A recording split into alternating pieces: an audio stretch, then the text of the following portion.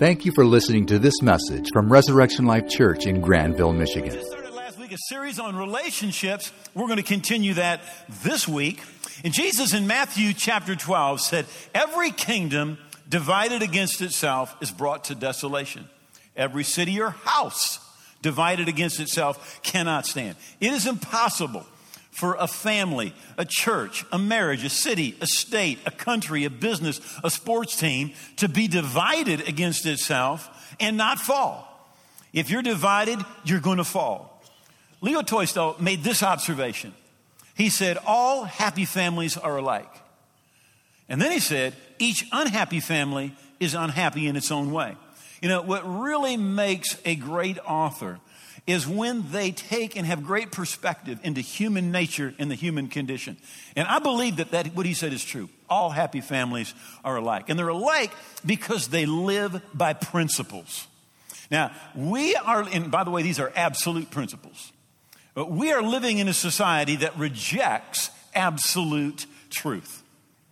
But as Christians, we are part of a kingdom that has a foundation in absolute truth. Jesus said, your word is truth.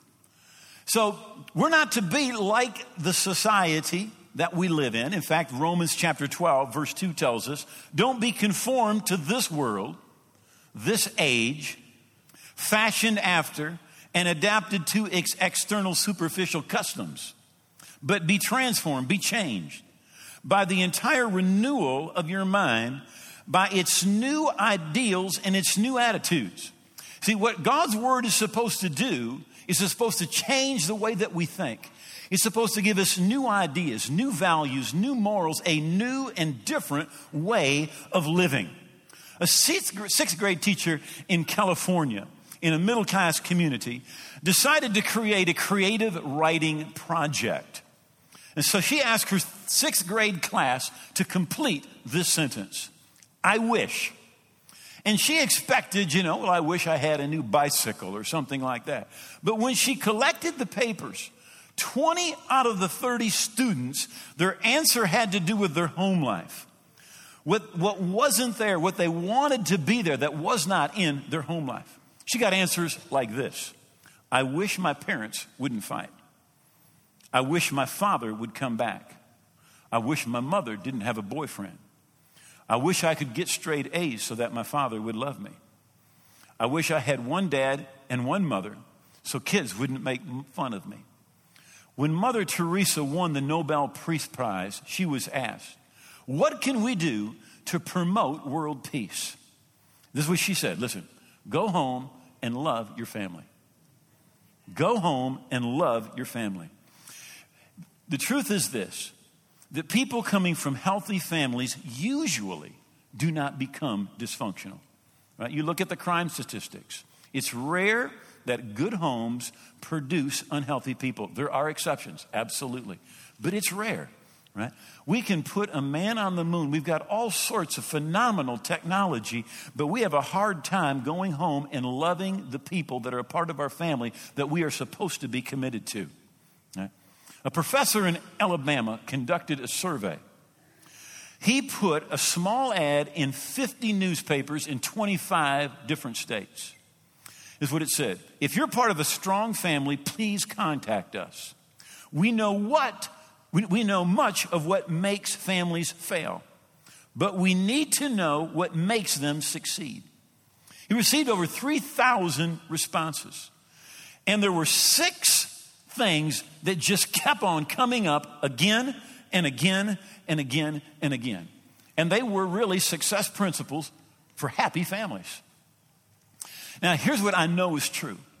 That every success principle that works, it's a God principle. Years ago, I was taking a class on addiction in college.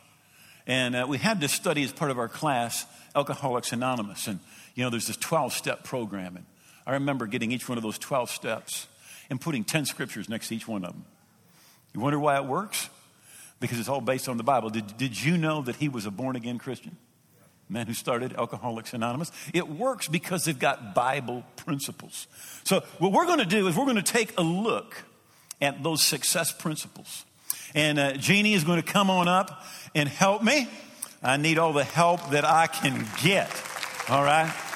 Come on up, honey. Thank you. Now, I shared with them last time that... Hello? Hello, I'm here. You're here. I shared that they're excited that I'm up here, honey, not because you're not feeding them good things, but you're feeding them meat and potatoes, and I'm the chipotle, little spice that makes him sweat. And they enjoy seeing you sweat. And it is true. Listen, we have at least I have no idea what she's going to say. All right? We have not sat down, well, I'll say this and then you say that. No, she knows what she's going to say. I know what I'm going to say. In fact, I'm not even sure she knows what she's going to say. All right? But number one, all right, the 6 principles is commitment to each other. A sense of the family being a team. Genesis 2:24. Therefore a man shall leave his father and mother and be joined or cleaved to his wife, and the two shall become one flesh. In Matthew chapter 19, Jesus is being asked about marriage by the Pharisees. And he says, for this reason a man will leave his father and mother, be joined to his wife, and the two shall become one flesh. So then, we are no longer two, but one. And what God has joined together, let not man separate. Let me just deviate here for just a moment. Now, notice what Jesus said, what God has joined together. Right?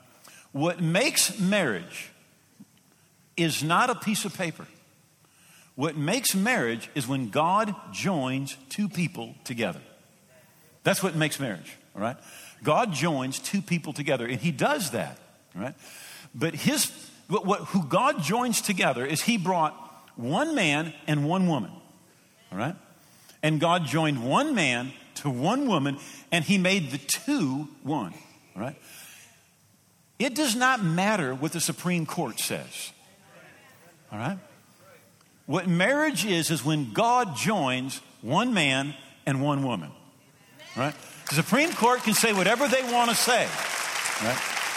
They did not institute humanity in marriage. God did. And God said, this is what I do. I take one man and one woman and I join them together, and they're no longer two, they are one.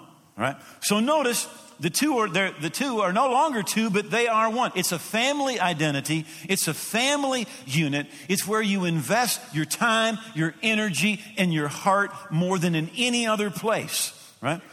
The family members are committed to each other, right? That means even if one goes astray, right? And there may be a broken down fellowship for a while, right? There is always an open door for that family member to repent, to come back, to be forgiven, to be restored to the family. What kept coming up again and again, the number one thing that kept coming up was family first. That was the motto, right? Not friends, not work, not hobby, family first. Every other priority, except for relationship with God, came under marriage and the family. You want to say something at this point, or I just keep going? Okay, she's going to have me keep going. Now, think about a wedding ceremony for a moment. Now, there is a lot of fluff. How many of you know that? I mean, today, people spend 10, 20, 30, 40, 50, and even more thousands of dollars on a wedding, all right? And there's just all sorts of fluff that goes around. But here's the meat and the potatoes. This is what counts. All right? When you take all that fluff away, all right, there are vows, there are commitments that are made to each other. Right? And you say, I will love you and I will stand with you. For better, for worse. For richer, for poorer. In sickness, in health. To have and to hold till death do us part. Oh, okay. Did you notice that? This is the first time I've ever noticed that. It says to have and to hold. I think they made a mistake putting the and in there, and it was just to have to hold. You committed to have to hold me. Anyway, I just wanted to get that in there. Okay. So what is it talking about? It's talking about commitment to the family, right? And we live in a culture that is weak on commitment, right? We like options. All right? And we might go for some short-term commitment, but when it comes to long-term commitment, as a culture, we tend to avoid it. Right? People are getting married later and later in life. Some people not even getting married because they don't want to make a commitment. Right? Now, where does commitment begin to disintegrate? Well, in our culture, it begins to disintegrate with love and emotions. And I'm going to talk a little bit. This hits you if you're married, but let me just talk to the singles for just a minute. All right? God said, it is not good for mankind, to be alone. All right? Now, there are people that have a gift to be single. The Bible talks about it. The Apostle Paul wrote about there are people that have a gift to be single. But that is the exception. That is not the rule. All right? Now, if you've got that gift, you don't want to, you have no really desire to be married, no real desire for family, right? And you've got that gift, that's fine. But otherwise, those few people are the exception. Most people are moving towards marriage, right? In their mind, in their heart, they want to be married, right? Those that don't, all right, they remain single. But the vast majority of even the single people that are here, you're moving towards marriage. Now, listen, if you cheat on God's laws before marriage and have premarital sex, it's easier to cheat afterwards. It literally is, in the spirit realm, it is the same compromise. It is breaking God's laws. But if you and your future spouse will honor God's laws, God will bless you for it and will strengthen your marriage and your relationship. All right? Now, if you're going to go to a really nice restaurant, all right, we don't usually go to really nice restaurants in the United States anyhow, but we have a church that we've visited a number of times in Korea. It's right downtown Seoul, Korea. The church meets in a skyscraper. And when we go, just kind of give you pray for us, but it's not like we're suffering, okay? I mean, when we go there, we're like somebody has to suffer for Jesus and we're willing, all right? You think of Korea's third world. Korea's not third world, right? Very, very wealthy church. They literally fight over who gets to send their chauffeur-driven limousine to pick us up, okay? And they put us in one of the finest hotels in the country, and they take us to eat in these unbelievably fabulous restaurants. They're like 5 stars times 3. I mean, just unbelievable stuff. All right. And I remember we went to this one, we had a 22-course meal. All right. So when we're going there, let me tell you what I don't do. I don't eat chips before we go out. All right. I'm like saving everything because we are going to the finest, most unbelievable restaurant. We don't want to go in the kitchen and get the scraps. We are waiting for the best. All right. And really, that's what marriage is. All right. Don't take the scraps. All right. Just wait. Show up hungry. All right. Show up hungry. All right. And really, it is before the marriage that you build the discipline and the strength. Right? It's before the marriage that you build the trust that you need inside of your marriage. Now listen, Hollywood tells you and I that the foundation of marriage is love. It is not. The foundation of marriage is trust. This is what the Bible says. The heart of her husband does safely trust in her. You can love somebody with all your heart, but if you cannot trust them, being married to them is a nightmare. If you don't know when they get the paycheck, if they're going to come home or they're going to stop at a crack house and spend it all, how many of you know this is a nightmare? You can love them, but if you can't trust them, it's a nightmare, right? And literally here in Proverbs 31:10, it is talking specifically about trust in the area of your sexuality. Right? Trust is the foundation for marriage. Right? It does not matter how big, how beautiful, how elaborate, what kind of refrigerator or stove or countertops or flooring you have in a house. If the foundation is bad, you're going to have trouble. Right? That's why you look at Hollywood and you have got some of the most beautiful, handsome people in the world. And they will spend millions of dollars getting married. And it doesn't last 6 months. All right? Because you need more than pretty. You need more than handsome. All right? You need more than feelings and fluff. All right? You need trust. You need commitment. All right? Those are the things that are the foundation of a marriage. Right? All studies show that cohabiting before you're married produces more problems. Right? People say, well, we're going to check this out, see if we can be committed to each other. But the reason you cohabit is because you're not committed. Right? And this is statistically proven in over and over and over again. You cohabit, then you get married, you are more likely to have every single type of abuse. Verbal abuse, physical abuse, sexual abuse, right? You've got to be committed to that other person, right? You got to know that you can trust that other person. And you build strength, all right, and trustworthiness by resisting sexual temptation before you're married. Before you're married, right? Then you'll have the strength to resist after you're married, right? By the way, you don't need to look for it. It'll come looking for you. I think it was this morning when we read the proverb. It was talking about the adulteress. And it says, she seeks the precious life. You know, when people in this world are looking for something that's solid, right? When they see somebody who's solid, it's just amazing the way that they show up. You don't need to seek sexual temptation out. It's going to come after you, right? But when you're ready, when you have built that foundation, when you put trust in your marriage, you're ready to stand and resist. I just want to say something to the singles, because when we talk about this all the time, then because the world pressures and someone was telling me after the first service that there's even called Maslow's hierarchy of needs that they teach them in the medical field and psychology.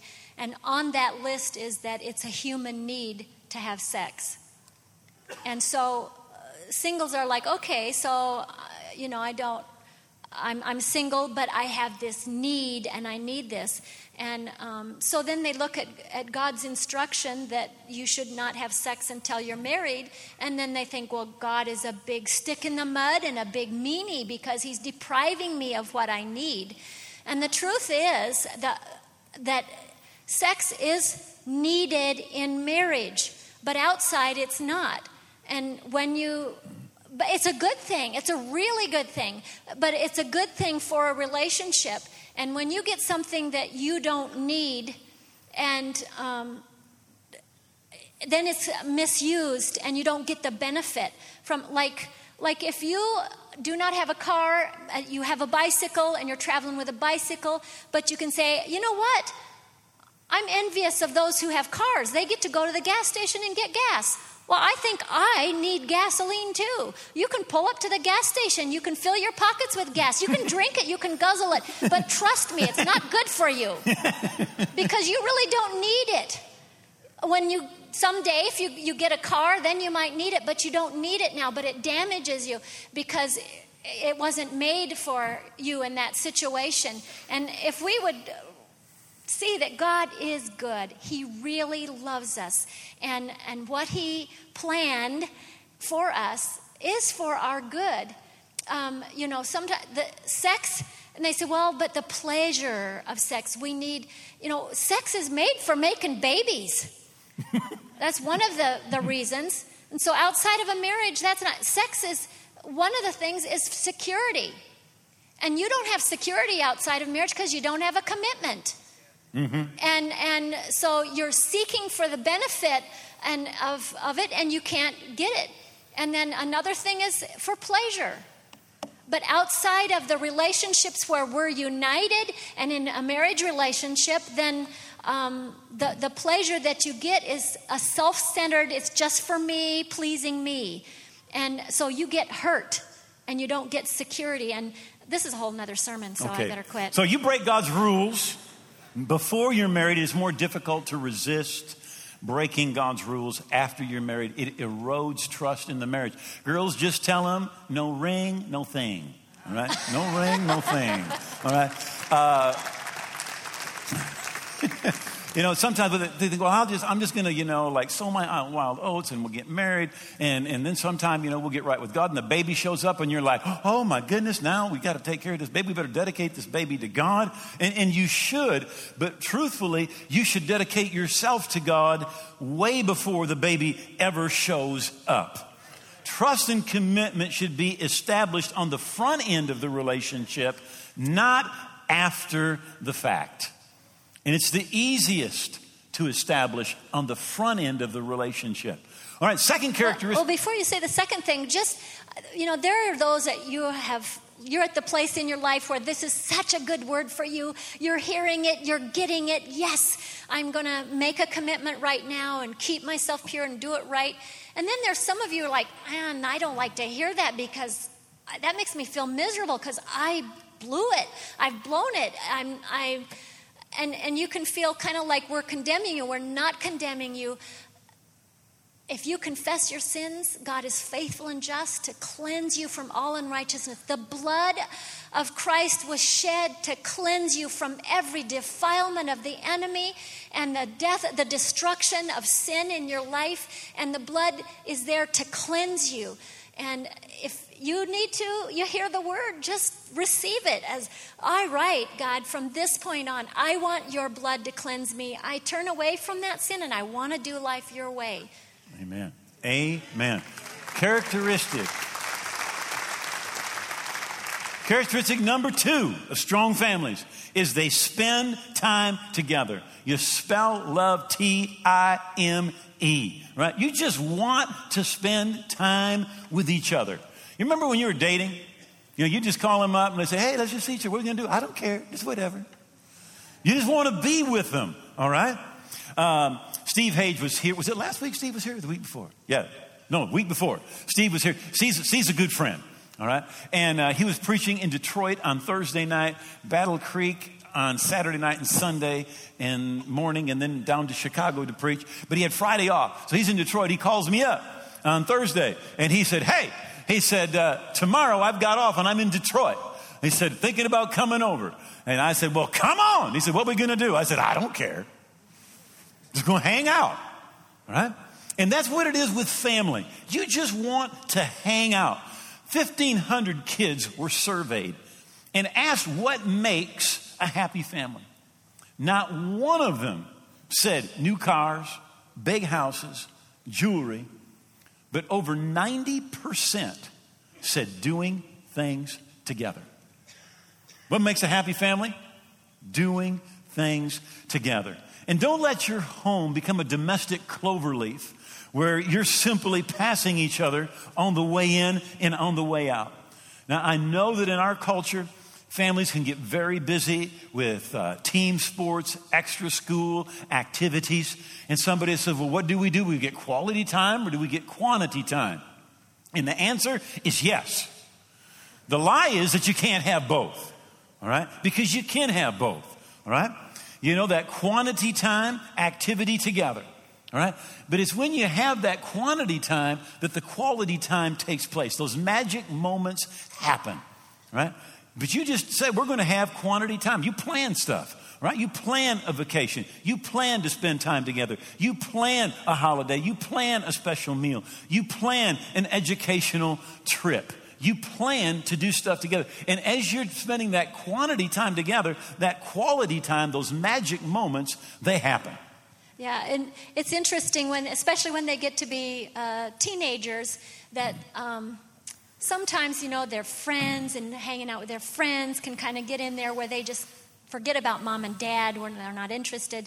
And I remember when Dwayne, he's a good man of big, deep ruts, and, he had a plan. The family's going to do this weekend. We're going to do this. We're going to hang together. And I remember Stephanie I think she was I suppose the boys did it too, but I remember most of her like, oh, do we have to go to the lake and swim? Do we have to do this together? I just want to be with my friends. And, oh, Dad, can't I just do my own thing? And I don't want to be with I just want to do my own thing. And so he was like, bring your friends.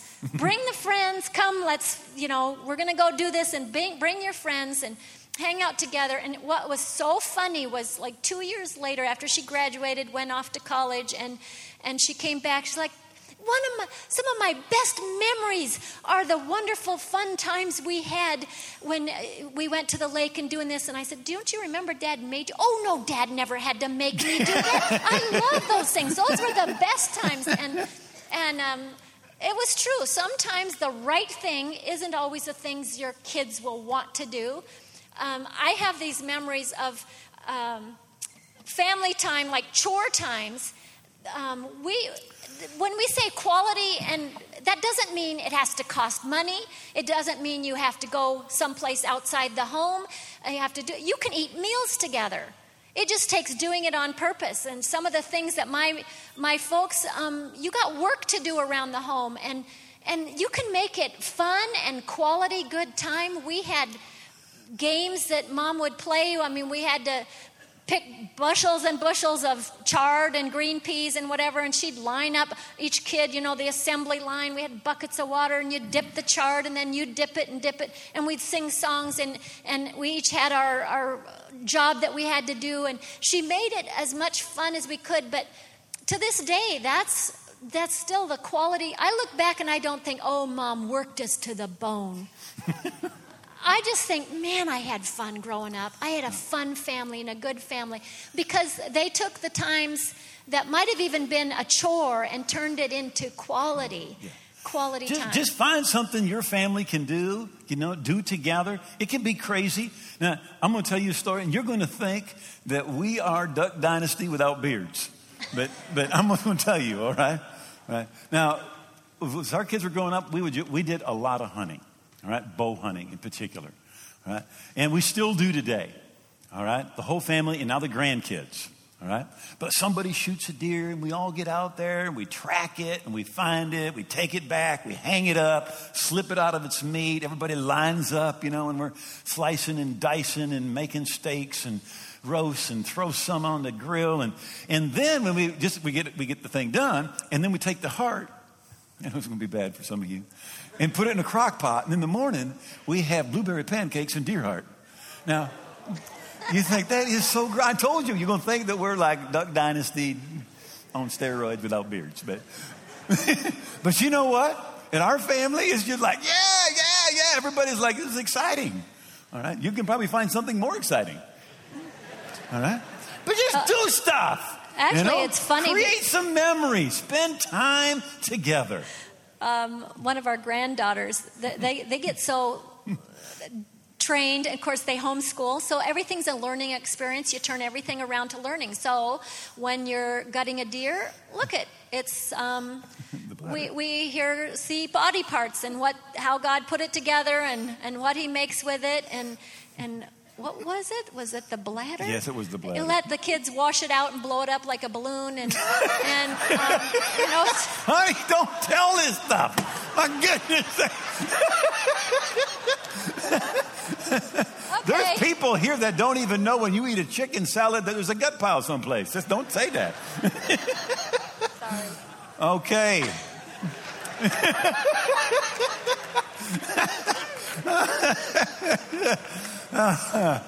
We should be ending, but we better say something else. Number 3. Bad thing to end on. Number 3. All right. Third thing you find in all strong families is appreciation. All right? Home is not a place that you go when you're tired of treating people nice. All right? But you need to appreciate what you have. The Bible says that he who finds a virtuous wife finds a good thing, and her worth is far above rubies. It is so easy to take your family for granted and not appreciate your family. But strong, happy families, they appreciate each other. It says this in Proverbs 31. Her children rise up and call her blessed. Her husband also, and praises her. It says, many daughters have done well, but you are better than them all.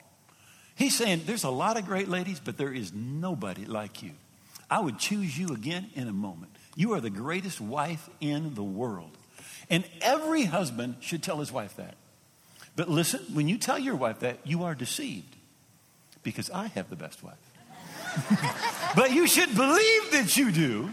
And you should tell her. It is right here in the Bible. It's right here in the Bible. This is what the guy does.